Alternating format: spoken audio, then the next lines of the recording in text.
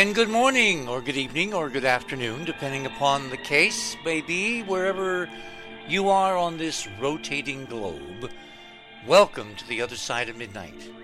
You know, I used to say that the other side of midnight, which kind of followed from Art's venerable show over many decades, was the place where really weird things were kind of happening, but that was the only place they were going on. Well, as you may have noticed, if you looked around the planet lately, and all kinds of very bizarre things, and something is messing with my screen, are doing very strange things 24/7.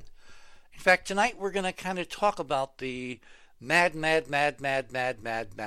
world. Remember that movie? Because it's going on for real. No matter what we look at, no matter what we try to examine, it's 24/7. It's nonstop. It's relentless. It's everything you never thought you would see, but it's happening constantly now. Whether it's politics or art or science or anyway, we're going to go into some more of this tomorrow night in the first hour. But tonight I want to call your attention to something that you do not want to miss.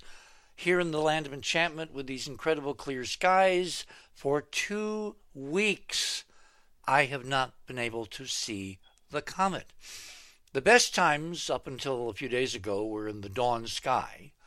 Unfortunately, we have what's called a stationary high, or as they've dumbed it down for the non-meteorological crowd, a heat dome kind of over the southwest, and the rotating winds, the cyclonic rotation from a high, is bringing up lots and lots of moisture from the Gulf of Mexico, which is located just kind of south of us here in the land of enchantment. And so in the dawn and in the evening skies, when the temperatures are cool and condensation is maxed, we have had light clouds, cirrus clouds, nimbus clouds, cumulonimbus cloud, every kind of cloud you can imagine, except for chemtrails. No chemtrails. But we've had cloud after cloud and cloudy skies and really murky. I mean, the humidity here has been an unconscionable 60%. It's normally down around 10, maybe 8. So we have not had skies where you could go, and I can't watch it from the house. I have to actually take a trek up into the hills a bit, because the hills to the north of me and to the east of me and to the west of me kind of preclude anything near the horizon. Now, if you look directly west, I have a gorgeous view. And if you look directly east, there's kind of a saddleback, so I can look between them to see almost due east to the horizon. But anything above or below, I have to climb a couple of hills, which entails leaving the studio and actually getting out into the desert. And I could not do that this evening because obviously show prep is critical when it's on a show night. Fortunately, it's climbing slowly up in the northwest after sunset, and so tomorrow night will be a bit higher than it is tonight, and the night after that will be a bit higher. We come closest, well, technically it comes closest to us on the 23rd, a little over 60 million miles away. But given that it's been so brilliant, as it's at the distance of the sun, 93 plus or minus million, it should get brighter and bigger. So everybody out there in the northern hemisphere or in the southern hemisphere, you will have better opportunities in the next week or so to see this thing. So why am I making such a big deal of it? Because it's the first really interesting celestial comet to be seen in a generation, since 1997 to be exact, when Hale-Bopp, with all those associated mythologies, graced our skies. Anyway, I'm going to do something more on the comet tomorrow night, because remember, all comets are not created equal, and we have a model for the solar system which is a tad different than maybe the NASA model, at least the NASA model publicly. So among other things, tomorrow night, which also turns out to be the anniversary of Apollo 11. We're in the Apollo 11 window once again, 51 years ago tonight. Neil and Buzz and Mike were en route for the first time in modern human history to the surface of the moon. Well, two guys. Mike stayed in orbit. And we'll go into a bit more of that tomorrow night, given that anniversaries are kind of cool, and given that there's a few unsung things that I do want to bring up about Apollo 11. Even after all these years, we're still learning new things about Apollo 11. So if you want to kind of follow along with the bouncing ball, what you're going to want to do tonight is go to The Other Side of Midnight. That's our URL, theothersideofmidnight.com. Click on tonight's banner, which says, with this remarkable photograph of the USS Bonhomme Richard, the mini aircraft carrier which burned for 4 days in the San Diego Naval Yard. 4 days for a ship fire that should have been put out in an hour. We're going to get into that in more detail tonight because there's some very interesting synchronicities, quinky dinkies, as a friend of Cynthia's used to say, or plain planning. We'll bring that up in the conversation in the next few minutes. Anyway, you'll want to go to theothersideofmidnight.com, click on tonight's banner, Trump's Secret War, Connecting More Dots. That will take you to the guest page for Christopher Knowles. Scroll down right under my little promo there. Or you can also click on the fast links, which are somewhere near the top. Okay, it's right under Radio with Pictures. That will take you to my items. Number one is a stunning, we're going to talk about this tomorrow night, but a stunning video image, set of images from the International Space Station on Comet Neowise. What you are in this video, which you want to watch on a really big screen and have really good speakers and turn it up loud and just kind of sit there, because it will take you to another place, a place of timelessness, a place of celestial peace and eternity and connection to the cosmos. I mean, this is really, really well done. And before the end of the show, I will remember who actually did this. This was done with NASA data, but it's a private guy who really can make super great space videos, and I'll get his name before the end of the show and give it to you. But you're going to click on that. That's item number one in Radio with Pictures under my items tonight, and just kind of be mesmerized, because as you're literally orbiting in real time over the night side of the Earth, cities passing under you, twinkling off various parts of the space station that are visible on the left-hand side, the right-hand side. As the orbit progresses during this video, ultimately, about 3 minutes, 30 seconds in, 33 anyone? The comet rises, tail first. Right after, on the other side of the screen, a very familiar asterism called the Pleiades rises. And I'll do more, what's going on tomorrow night. But if you want to treat yourself, please do that. Now, if you want to treat yourself for real, you go to item number 2, which is posted right under that. This is a how-to kit from earthsky.org of how to find the comet. And as I said a moment ago, I've had bad luck because the skies of New Mexico have not, shall we say, complied. Now, fortunately, we got many more days, so I'm going to keep at it, and maybe by next weekend I will be able to report good news. Can't do it tomorrow night because we have to prep for the show with Dr. Sam Osmanagic in Bosnia, and that's going to be a little bit of discussion and preparation. But I will try Monday, Tuesday, Wednesday, whatever, and next weekend I will report. In the meantime, if anybody's got any interesting images they're taking, I mean, we literally reach people all over the world, 190 some countries. If anybody out there takes a really good shot or a set of shots of the comet Neowise, why don't you email them to us? We'll set up a special gallery so that I at least can see what you guys are seeing, even if I can't see it. So yeah, just email it to us to the show, attach it to your email, and I think that will work. If it doesn't, you'll tell me, and tomorrow night I will correct this. I may give you a special email to send it to, and we'll post a few of the best shots. And if you have any little stories to go with it, what you did to get the right view, the right picture, the right image, we'll put that up too.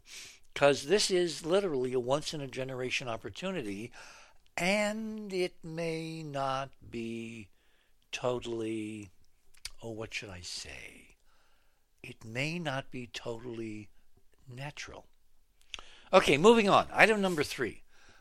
We lost an extraordinary human being yesterday, John Lewis, who has literally been called the conscience of the Congress, who made his chops decades ago crossing the Pettus Bridge when the stormtroopers of the Alabama State Patrol cut him down, beat him within an inch of his life, made him almost a martyr to the cause.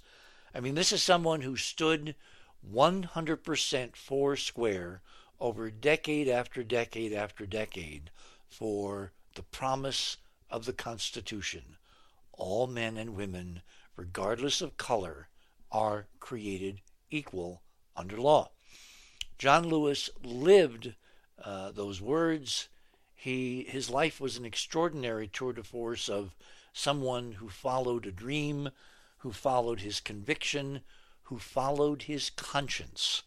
And so, item number 3, President Obama had some very interesting words about John Lewis, which I thought you might like to read. Item number 4. As you know, last week, particularly on Sunday night, we cut to a live video coming to us from San Diego, the San Diego Naval Shipyard, showing one of the U.S. aircraft carriers, technically an amphibious vessel, but it's really a mini aircraft carrier, almost 25,000 tons, with cavernous well decks, carrying helicopters and even F-35s. This ship, called the Bonhomme Richard, which in fact was named after Ben Franklin's Poor Richard's Almanac, with a homage to the French, was suddenly set on fire by some strange and bizarre circumstance at 8:30 on that Sunday morning, 1 week ago minus 1 day. A fire which should have been able to be put out in an hour, 2 hours, according to all the experts I've checked, took them 4 days to put out. Now, why is this interesting in the context of what we're going to talk about tonight? Because I think we're in the midst of an interplanetary war. I've said that before. I've marshaled a variety of evidence. We're going to talk about some of that tonight with Chris. And I think that this is only the latest of a set of signals coming to us via the U.S. Navy that, in fact, something is really radically wrong. And our government not only is not telling us what's really going on, they're doing all kinds of things to deflect us and distract us from what's really going on, up to and including maybe the sabotage of one of the fleet. And if you think that's far-fetched, well, the Bonhomme Richard was John Paul Jones' flagship in a very famous battle with the HMS Serapis, which the Richard won, but at the cost of losing the ship. So if you scroll down to number 5, here's a composite image I put together showing the current Bonhomme Richard burning in the San Diego Naval Yard just after sunset. And in the upper left corner is an inset, an artist's conception of the Bonhomme Richard that John Paul Jones commandeered, renamed, fought a splendid battle, and then lost when she sank on fire, attached literally with grappling hooks to the Serapis at the end of the battle. There may be another trail of dots to connect there, as Chris and I will be discussing shortly. And finally, I could not resist this because there's a tremendous amount of controversy over Dr. Anthony Fauci. There are people who claim he's a savior. There are people who claim that he's merely a mouthpiece for big pharma, and they're all trying to corral us in the tent so that we have to take this vaccine they're working on, and it will make billions for the pharmaceutical industry, and Dr. Fauci will come off, with a very large bank account surreptitiously because of it and all that. Well, as you know, several weeks ago I put up a video showing Fauci at the end of one of the White House coronavirus briefings, and there was a very curious, shall we say, interlude between Fauci leaving the stage and a major correspondent from the White House for CNN. And they seemed to exchange Masonic hand signs. So when I ran across this briefing from Stanford of Dr. Fauci giving another one of his, multiple briefings on the COVID-19 situation, now that the president has kind of drummed him out of the White House press room and not allowed him to do any briefings from behind the podium there at the White House, I was really intrigued to see this bit of video from Stanford showing Fauci on Skype being interviewed. I believe this was by the Facebook folks the other day. And if you look at that picture, and you can click on it, it gets bigger. I mean, the emblem, the seal of the National Institutes of Infectious Disease and Health is just really bizarre, because it looks like in this, he was interviewed by Mark Zuckerberg, by the way. It's really, really bizarre because it makes it look like the good doctor is wearing a crown. I mean, that's absolutely bizarre. And as you'll notice in all the interviews, he's done more than one over the last several weeks that he's been kind of banned from being officially speaking from the White House, he's always photographed, whether it's the Atlantic Magazine or Zuckerberg or networks or whatever, he's always interviewed sitting in this very throne-like chair against the backdrop of this this insignia for the National Institute, and it makes it look like some kind of ancient Grecian crown made of gold. In terms of symbology, it's just weird. So tonight what we thought we would do is to bring in, one of the experts in weird, my old friend Christopher Loring Knowles, who is a symbolist who has written several award-winning books and who has probably more information at his fingertips that he's forgotten about symbology in media and institutions and national politics and Hollywood and all that than the rest of us will ever know. So without further ado, let me bring Chris on. He is the author of the Eagle Award-winning Our Gods Wear Spandex, The Secret History of Comic Book Heroes. He is co-author of The Complete X-Files, Behind the Series, the Myths, and the Movies, and author of The Secret History of Rock and Roll, The Mysterious Roots of Modern... Chris, we ought to do a show on rock and roll some night. We really ought to change pace, since everybody is up to their eyebrows in COVID-19. And we ought to do a musical show playing examples of the connections between the ancient history of rock and roll and what's going on now. So kind of put that on your notepad there, and we'll think of an appropriate time. Chris was also the associate editor and columnist for the 5-time Eisner Award-winning Comic Book Artist magazine, as well as a writer and reviewer for the UK magazine Classic Rock. He's appeared all over. He writes an incredibly important blog called The Secret Sun. And so without further ado, Chris, welcome back to The Other Side of Midnight. Great to be here. Thank you, sir. We should talk about rock and roll. We should. We definitely should, since I was among my other many, many hats that I used to wear actually member of a performing group that was on Columbia Records. I don't know whether you ever knew that. You never told me that before. That is brand new information, sir. See, one surprise per show. You've been holding out. Okay. You've been holding out, keeping it secret. We are living in the Twilight Zone.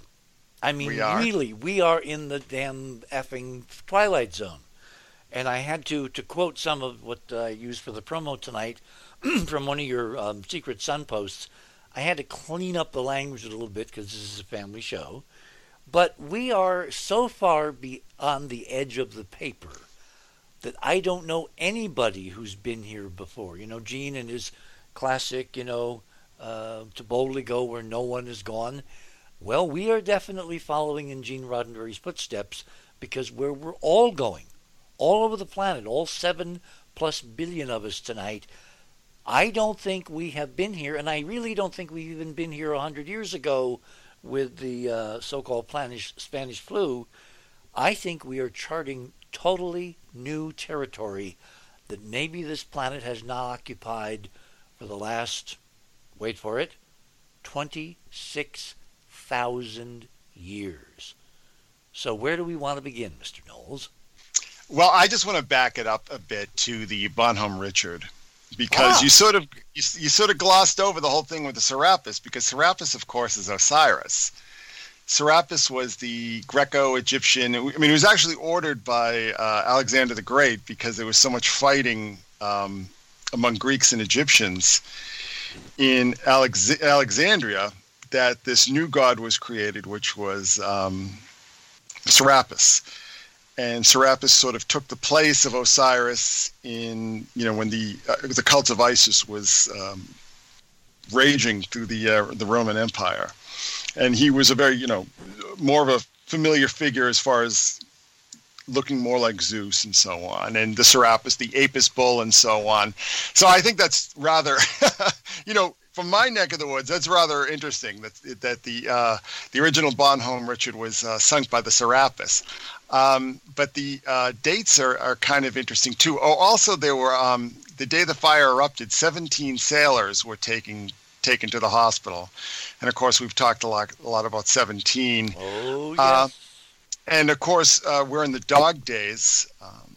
We're in the time where where traditionally Sirius would rise on the horizon, which would kick off the dog days in ancient Egypt and in the ancient world.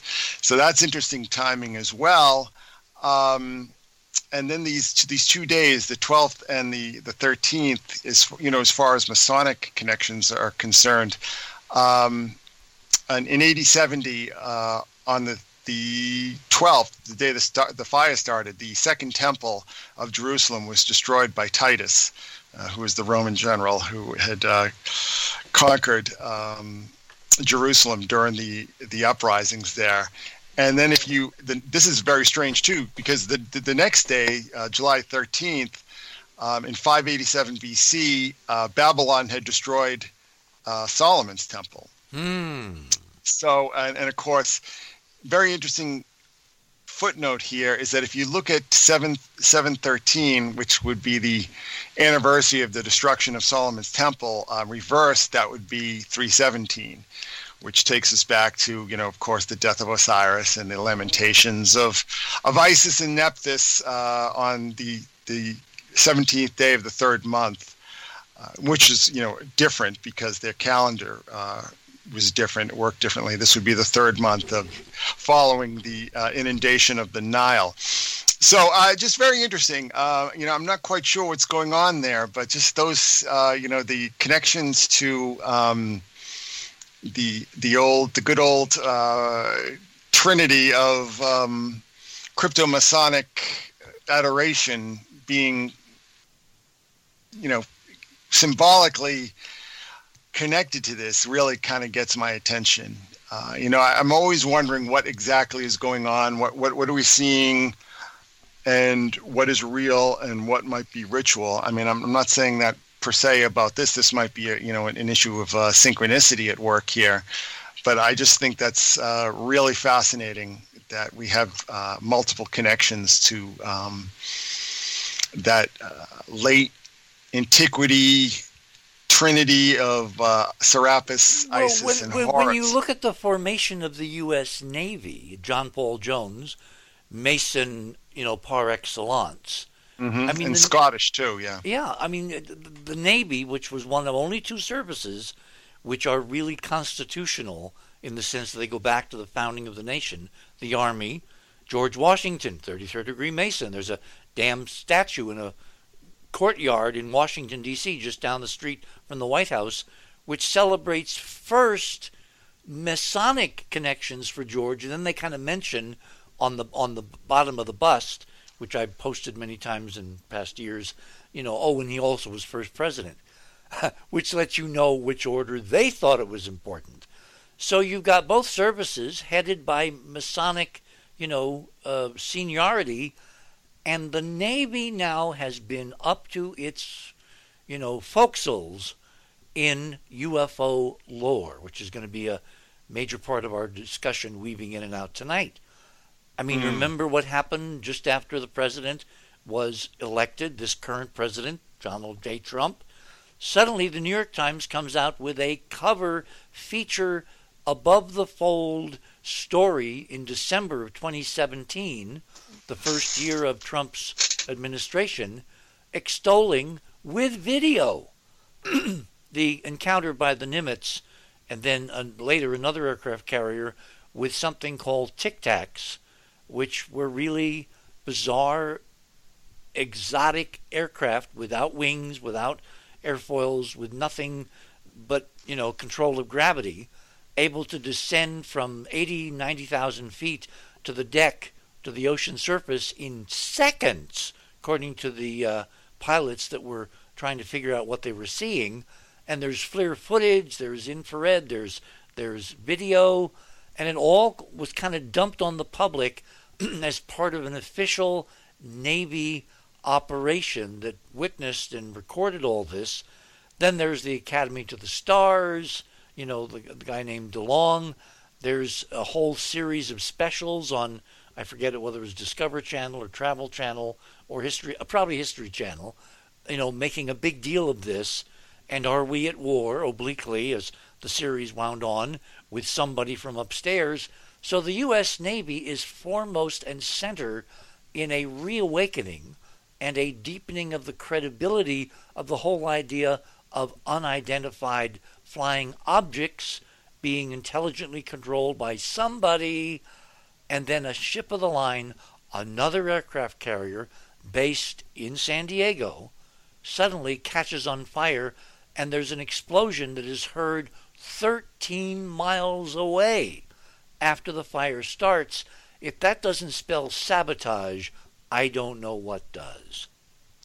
Well, and also don't forget, one of the things that we can discuss is that Ghislaine Maxwell was arrested on World UFO Day, which I find to be like such a strange day to arrest her. I mean, they'd known that she was up in the woods in New Hampshire there for quite some time, and they chose that day to bust her. And then the next day, the executive director of MUFON is arrested in, I think in Manhattan Beach for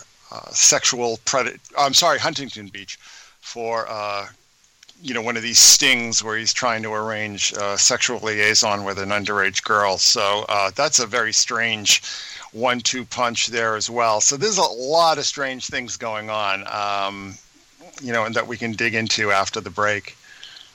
Well, I must say it's all very peculiar, and it's going to get more and more peculiar. So if you fasten your seatbelts and kind of hang around, we're going to take a ride, as Art used to say, over the rainbow, beyond the galaxy, into the black hole, and maybe we'll never return. You're on the other side of midnight. My name is Richard C. Hoagland, and hopefully we shall return. Don't touch that dial.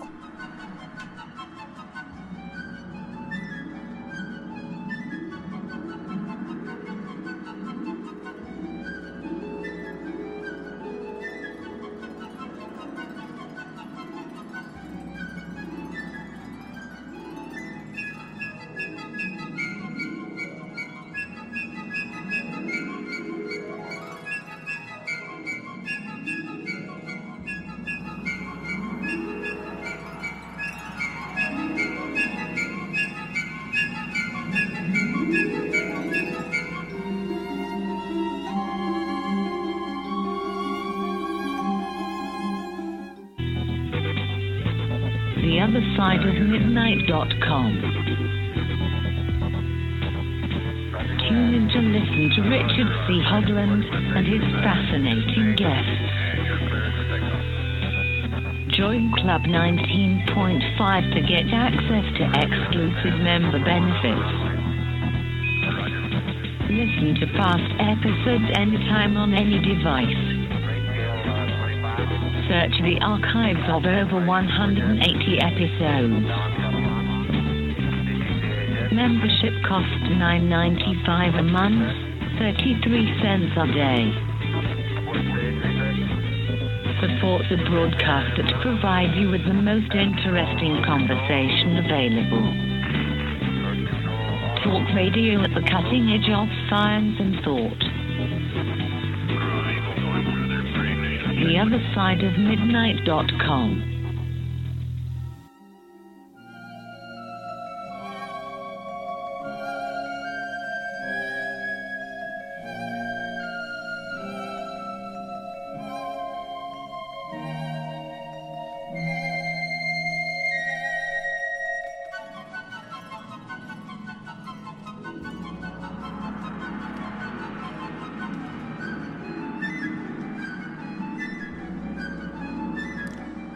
And welcome back, everyone, to The Other Side of Midnight on this Saturday, July 18th of 2020. God, the year is, it's more than half gone. Just poof. And it feels like 20 years. Okay, Chris, where should we begin? Because I like to do something that's a little chronological so people don't get totally lost, because there's a lot to get lost in here.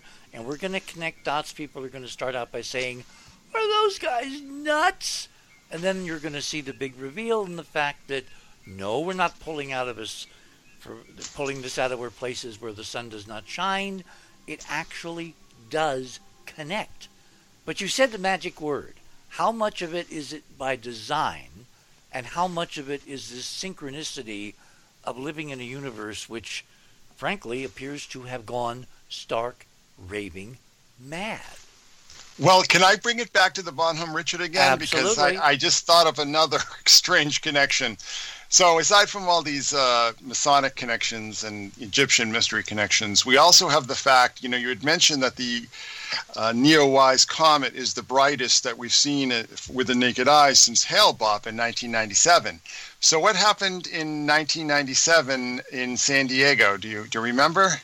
Having to do with Hale-Bopp? Yeah, it was called Heaven's Gate, and 39, twice times 19.5, of the cult members conveniently committed suicide as the comet was streaming across the March skies of 97, and the cult was headed by a man and a woman who it turned out were deep, deep CIA cover agents all along. And what the hell was going on with all that? That's a good question, but I just think it's very interesting that we have this fire, this devastating fire on this. I guess it's a WASP class subcarrier, right? Yeah. So we have this in the Naval Yard, and then and guess what? They had this ship has been in dry dock, although not technically, for 2 years. They've been doing about $250 million worth of refurbishments and upgrades and all that. And as part of this, they had conveniently disconnected the onboard Halon fire suppression system. So instead of taking an hour to kill this thing, it took them 4 days, and something like 60 sailors and civilians at the end had bouts with the hospital, from inhalation, heat exhaustion, burns, whatever. Thank God nobody died. But who in their right mind disconnects a fire suppression system on a ship when fire on a ship is the worst nightmare that a sailor can ever experience? Well, that's an excellent question, and that's where I start to wonder. I start to wonder because in ancient lore, the comets were commonly associated with bad luck, with bad events, changes in government, major changes in society, sometimes with plagues. Well, the whole term disaster comes from dis aster, meaning bad star in Latin. Well, that's what I'm saying. So you kind of have to wonder. I mean, that is very suspicious to me that the fire suppression system would be disconnected. Conveniently disconnected. Yeah, and then this whole situation with Hale-Bopp. I mean, one of the things that people forget about Hale-Bopp is when the Heaven's Gate cult were getting ready to commit their mass suicides, what did you have, a little ways down the road? You had the Phoenix Lights. The Phoenix Lights had started, I guess, on March 13th. They had finally committed suicide starting on the 25th, which would be 12 days later. So I'm not even, I don't know if they were even aware of that, because I'm not sure if it made the national news at that point in time. But, Heaven's Gate, I've really been fascinated with that group for a long time, but they were tied up with a lot of military contracts and stuff for their web development. I believe they had links to the First Earth Army. The house that they were renting from, the landlord had some sort of connection to 9/11. That's, it's a bit tortured and hard to explain, but, it's definitely there. Well, there's another connection that resonates with me. Nichelle Nichols, who, of course, played Uhuru on Star Trek in all the original films and in all the movies, her brother died as one of the 39. That's correct. So, it's a very strange thing. You kind of have to wonder. One of the things, one of my hobby horses, and maybe it's a little too esoteric for your audience, or some of your audience at least, is that, I believe that mass rituals are a very common event. It's something that I've been studying in depth, and I can sort of trace back when what I call the modern era of mass rituals started. And, you look at these things and, there's a whole cottage industry of bloggers and people on YouTube when they look at all these Super Bowl halftime events and all these award ceremonies that are just filled with all this symbolism that's, that even amateurs. You see what you and I have started? I mean, we were lone voices in the wilderness decades ago looking at this stuff, and now everybody thinks they're a symbolist expert, and they take apart everything. And, of course, they get most things wrong because you've got to do your homework.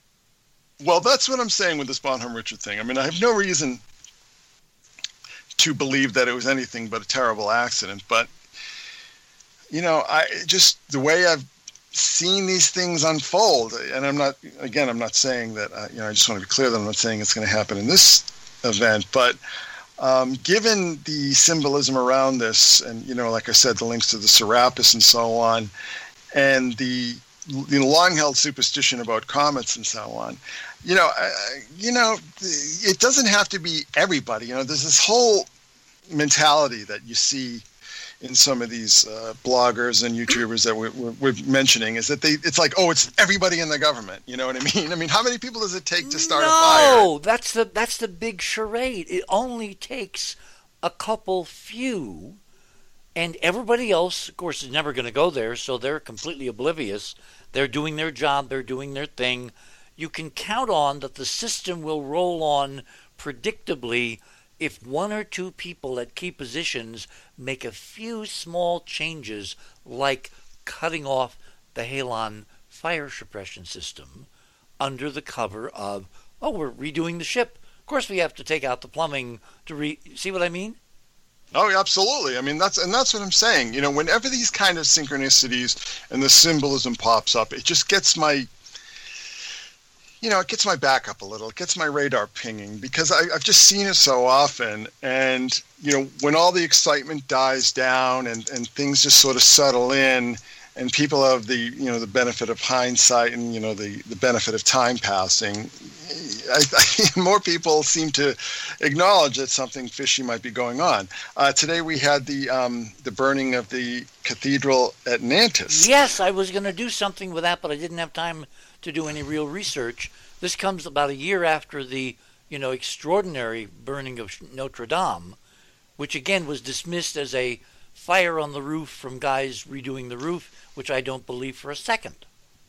No, there's definitely a campaign, certainly in France. I know a lot of people blame it on Muslim extremists and so on. And, that might be true, but... No, that's another false trail. Well, that's what I'm saying. This is so much deeper. I mean, look, you connecting the Serapis, that battle, which made John Paul Jones, which literally made the U.S. Navy, which made the United States. These are dots on a chain that is incredibly meaningful to only a certain few, and everybody else just dismisses it as, oh, coincidence. Yeah, well, that's what I'm saying. So, again, this has been a very strange month. It started with this arrest of Ghislaine, and I was just so struck by this because they originally reported it as that she was arrested in Bedford. And I know where Bedford is. Bedford is near Mystery Hill, a.k.a. Okay, before we get into the details, we need to, for people who have been living under a rock for the last 4 years and don't know anything about anything, we need to give them a kind of a thumbnail. Who is, Maxwell? Who is Epstein? Why are we connecting dots? And what does this have to do with New Hampshire? Okay, so there was a financier or a banker. I'm not his source of income is incredibly murky. And yes. The bottom line is, how can a guy have billions of dollars with no visible means of support? And frankly, everybody seems to think that he was simply blackmailing all these very rich people by getting them in bed with kids, and that's how he made his money. Well, yes, and there's a lot of, like a Mossad agent had said that he was their handler and he was running this operation. And then you also hear that Ghislaine Maxwell, who is the daughter of a guy named Robert Maxwell, who is not only a very prominent British newspaper publisher, but he was also actively an agent for Mossad. He was actually acting on their behalf. And then he died under very suspicious circumstances in 1991. And then it turned out that just like Jeffrey Epstein, who died last summer, that his sources of income were very murky, and he had ended up embezzling hundreds of millions of dollars from his employees' pensions funds, and that was a whole big to-do. So these people are swimming in very murky waters, but both of them were very tight with the Clintons. Ghislaine Maxwell, who was arrested again on July 2nd, was invited to the daughter's wedding there. It was said that she had gone on vacation with her, and there's a number of different anecdotes. Wait, you mean Hillary went on vacation with Ghislaine? No, their daughter. Chelsea. Chelsea, that's exactly right. Yes. So that that information has come out that when she was arrested, Chelsea Clinton had kind of disowned her and denied that she knew her all that well. And then it turns out she did know her actually pretty well and had gone on vacation with her. Well, didn't Bill fly on Epstein's private airplane to the island, this notorious island, something like a dozen or more times? Well, he's listed in the flight logs 26 times, and that's to Little St. James, which is in the U.S. Virgin Island chain. So, yeah, there's been a number, but there's been a number of other people that have been linked to this, and actually a number of people prominent in the scientific community were compromised by Epstein. People like Richard Dawkins, Daniel Dennett, Marvin Minsky, a whole host. Wait. My old friend Marvin was part of that crowd? Yes. He is now deceased. Yes, he is. Well, so, yeah, before we paint with a very broad brush, I don't want to do that tonight. If you're floating up to this level of money, power, politics, influence, an awful lot of this stuff can go on with nobody playing, really understanding the deeper levels. So just because you have a whole bunch of famous people kind of hobnobbing with this guy and going to his island and all that does not mean they're all child perverts, okay? No, I agree with that. I see that's the thing, is that he would throw a lot of parties. These people were very prominent in social circles. Exactly. So I don't think that if you show, but in Minsky's case, one of the women who had testified against Epstein in the trial had cited Minsky as one of the people that had been involved in the sex operations on Little St. James. So I'm you know, really shocked. I'm really shocked because I knew Marvin very well. I stayed at their house in Cambridge. Uh, Marvin introduced me to the internet, which was ARPANET back then. I had him on one of my ship cruises, the voyage beyond Apollo. I knew his wife was a doctor, very well-known doctor, really good doctor. If he's really involved or was involved, he's now dead, of course. I would be very personally shocked. Well, I don't blame you. I mean, but how well do you know people at the end of the day? And again, I yeah, mean, exactly. And especially when you're 18, 19 and just coming up and trying to learn what's going on in the world at that professional level. I mean, maybe, and people also change. It's life tosses people in weird directions. Well, the thing is that, Harvard and Yale and MIT and a number of very prominent institutions took Epstein's money, or the money. Who knows whose money it actually was? There's a lot of talk that his money came from not a supermarket. I'm sorry, a department store magnate named Les Wexner, who's the richest man in Ohio, and it seems to be that a lot of Epstein's money was coming from him. But there's a lot of also people saying that Epstein was just kind of a doofus and a pervert, and that Ghislaine Maxwell, who was recently arrested, was actually the person running the operations. And in fact, one of the girls that was involved in what they call, I guess they call Pedo Island, but Little St. James, where he had this very strange, Epstein had this very strange temple-looking building with a gold dome and blue and white stripes. It was a very strange-looking thing. It looked very Babylonian. But, the point is that Ghislaine Maxwell, who was very closely linked, she was Epstein's lover, and again, she's been named as his accomplice and or handler in a lot of these operations, was arrested. Even though her whereabouts were generally well known, she was involved. Well, wait. You're jumping around, which I don't want to do tonight. We've got to be somewhat logical. Epstein is arrested for the second time a couple years ago. Maybe last year. Last year. See how time flies when you're not having fun? Yeah, last July. I remember the date well because I was in Los Angeles giving a deposition that day. So. Right, and he is indicted by the Southern District. He's slapped into jail in Manhattan, supposedly a federal facility, where he then commits suicide, conveniently. But she, his sidekick, his cherche la femme, etc., Ghislaine Maxwell, she disappears. And there's all kinds of rumors that she's in the Antarctic, she's somewhere in Switzerland, she's, fled to Moscow. She's anywhere but where they ultimately found her, which was in a little $2 million cottage in New Hampshire. Yes, and the location of that is something we can talk about in a minute. But she had previously been spotted in Manchester by the Sea, which is on Cape Ann in Massachusetts, and that's part of what is called by a lot of fans as Lovecraft country, because he had set a lot of his stories there, and either the actual towns or fictionalized versions there too.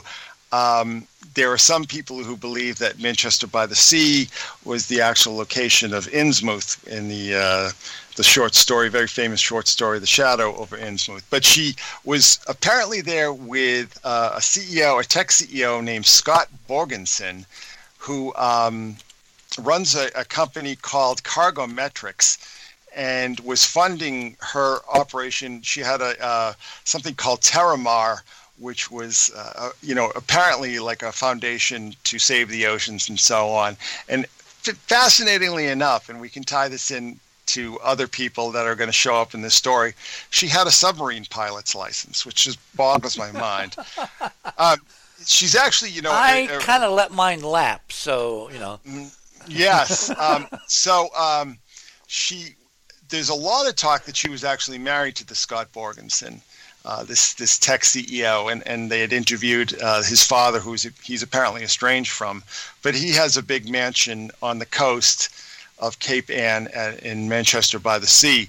So she was believed to be there. And the next day, there was a picture taken of her in Universal City in California. But some people believe the picture was photoshopped, and she never left, that northeast area between Manchester and where she was eventually arrested in Bradford, which is up in the mountains there. Very beautiful location, Piney Mountain, Piney Woods, really very scenic and beautiful, but there's absolutely no one up there, and there's actually nothing else going on up there. So a very strange place for her to be, but I guess if you want to kind of hide in plain sight, that's where you do it. But, the thing is, too, is that, the FBI had known where she was for some time, and then there was a controversy where Trump's, I guess Bill Barr had forced out an attorney general at the SDNY. And you mean the U.S. attorney for the Southern District? Yeah, Berman. I guess Berman. His name was Berman. Yep. And as soon as he was out the door, his successor had signed the arrest order for Ghislaine. So there's a lot of talk that he was holding up the order, and she was then arrested. Wait. If we're looking at this symbolically, it seems to me if they knew where she was and they had her spotted and tracked and all that, they were waiting for the appropriate ritual time. Well, that's my next point, is that she was arrested on the anniversary of the first radar return at Corona, right? People always say Roswell, but it wasn't actually Roswell. It was Corona. No. It's Corona, New Mexico, not Roswell. On the plains of San Augustine, where the debris fields had appeared. Been there many times. There's a brilliant telescope array called the Very Large Array, which sits there on the plains of St. Augustine, which I've been to. Actually, lay down on the grass underneath the antennas to listen to the winds sing in the antennas. It's an amazing place. It's there at Corona. Yeah, so that's kind of interesting. I mean, that's something that I pointed out when this whole Corona thing started, and everybody was sort of like, oh, well, that's interesting. But I think it's taken on a lot more meaning and significance now. So she was arrested on World UFO Day, where it's just really just caught my attention, because the first really good UFO sighting I had was in New Hampshire. It was crossing over the border in New Hampshire in June of 2015. We were going to celebrate my grandmother's 100th birthday, and we saw a plane taken off from Manchester Airport being harried by these two orange orbs. We saw it clear as day. It was like right over our heads, because we're coming up 93, and that's right near the airport. And it looked like these two orange orbs trying to get this plane to crash. It was the strangest goddamn thing I've ever seen.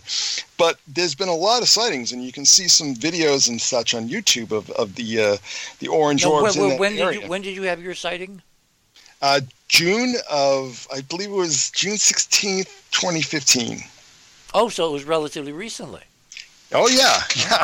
It was real. My whole family, well, not my whole family, but my wife and daughter had seen it as well, and we just couldn't believe what we were seeing, because we really got a good eye feel. It was very, very bizarre. So anyhow, she was arrested on July 2nd again, which is World UFO Day, and also the anniversary of the crash of Corona. Or maybe it wasn't the crash, but I think it was the first radar return. I mean, the timeline's a bit wiggy.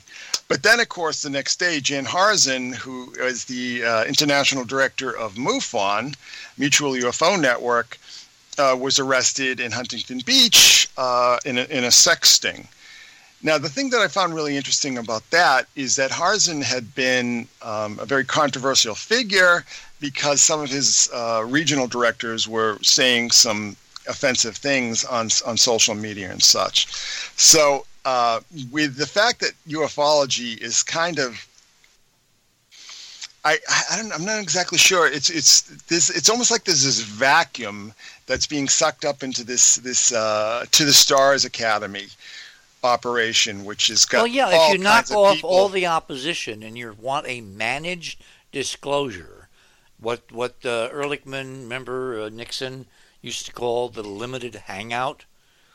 If you want to control the conversation and the dialogue vis-a-vis extraterrestrials and what's been flying around in the skies and doing weird things in front of the Navy and the fleet and the Nimitz and all that, you've got to eliminate the opposition so you're the only voice left standing. And it looks to me like this MUFON guy was targeted as an op. Well, that's very possible. I mean, I'm not exactly sure, but it also could be that, But remember, the same thing was happened to Wendell Stevens. Remember how Wendell Stevens was locked away for I don't know how many years based on child pornography? And what had he been investigating more in depth than anybody else on the planet? Well, no, see, that's not true. I mean, the Wendell Stevens thing was actually a prostitution bust, that he was found with underage prostitutes. It wasn't a pornography thing. So, I mean, I get the point, but it could be right. But it also could be that maybe this guy was his normal activities or his usual activities, and they were tolerated for a time until it came to be time to get rid of him. And that's something that I had, when the arrest became public, that's something that I had tweeted about. That I'm just saying, it could be what it looks like, but it also could be that they just want to get rid of this guy because to the Stars Academy nexus seems to be taking control of the entire field now. You had Bob Bigelow and his NIDS operation that were funding a lot of people like Roger Lear and Jacques Vallée and all kinds of people that were getting money from Bigelow. And then Bigelow seems to be taking more of a back seat. And this DeLong project, which is a DeLong project in name only, it seems to be run by Christopher Mellon, who is of the famous Pittsburgh Mellon family. But it was also pretty well known, pretty prominent mover and shaker in intelligence circles. And there's all kinds of intelligence people and also Lockheed people. The guy who ran Skunk Works is also on the board of that program. The guy, of course, Hal Puthoff, who had run the SRI remote viewing program for 25 years. He's on the board of this. Jim Semivan, Luis Elizondo, and all kinds of people, very heavy hitters. So MUFON, if MUFON's in the way, you could see maybe. Well, it's what they did decades before when they totally decapitated, practically literally, NICAP, which was a very effective, real civilian agency looking into UFOs in the 50s and 60s, and it had a whole bunch of top brass, admirals, Hill and Cotter and others were part of the board, and they quietly got rid of Keyhoe, and then it became a captured program. It looks to me like history is repeating itself because you can't have independent voices when the you-know-what hits the rotating kitchen appliance. Well, that's very true, and bringing up NICAP, we can talk about Rear Admiral Herbert Bain Knowles when we get into the significance of where Ghislaine was living, where she was traveling around, because I don't think that was an accident. I don't think she was just in the area, in that area of New Hampshire, just on a whim. And we can look at the maps and look at the alignments there. And we have 2 hours. My guest this morning is Chris Knowles. We're looking at a lot of events that are making headlines, but there's another side to the story. There's a hidden, deep set of dots to be revealed. You're on the other side of midnight. My name is Richard C. Hoagland, and we're going to try to unravel these dots in the next 2 hours, so we shall return. Thanks for listening to this exciting first hour. Now, the second and third hour of the show is available to Club 19.5 members only. Please support the show by subscribing to Club 19.5 and join our very interesting community. To do that, please visit the website, theothersideofmidnight.com, and click on the Join Club 19.5 link in the left-hand column. As a Club 19.5 member, you'll gain access to the rest of this show and all previous 350-plus shows that we have done. Now, recent Club 19.5 member archive recordings have the commercials removed, and the sound quality has been enhanced. You'll also receive a dedicated private podcast feed that contains these enhanced show recordings. And you'll be able to download the MP3 files directly from the archive if you prefer. As a Club 19.5 member, you'll also be the first to preview our new videos and reports. We'll be adding exclusive new features to Club 19.5 as we go forward, and boy, have we got some amazing things to tell you about in the coming weeks. So please support the show and don't miss all the exciting new things we have planned. I want to thank all our Club 19.5 members because without your guys' support, this show would not be on the air. Please help us continue growing the show by subscribing to Club 19.5 today. And when I say we really need you, we really need you. Over and out.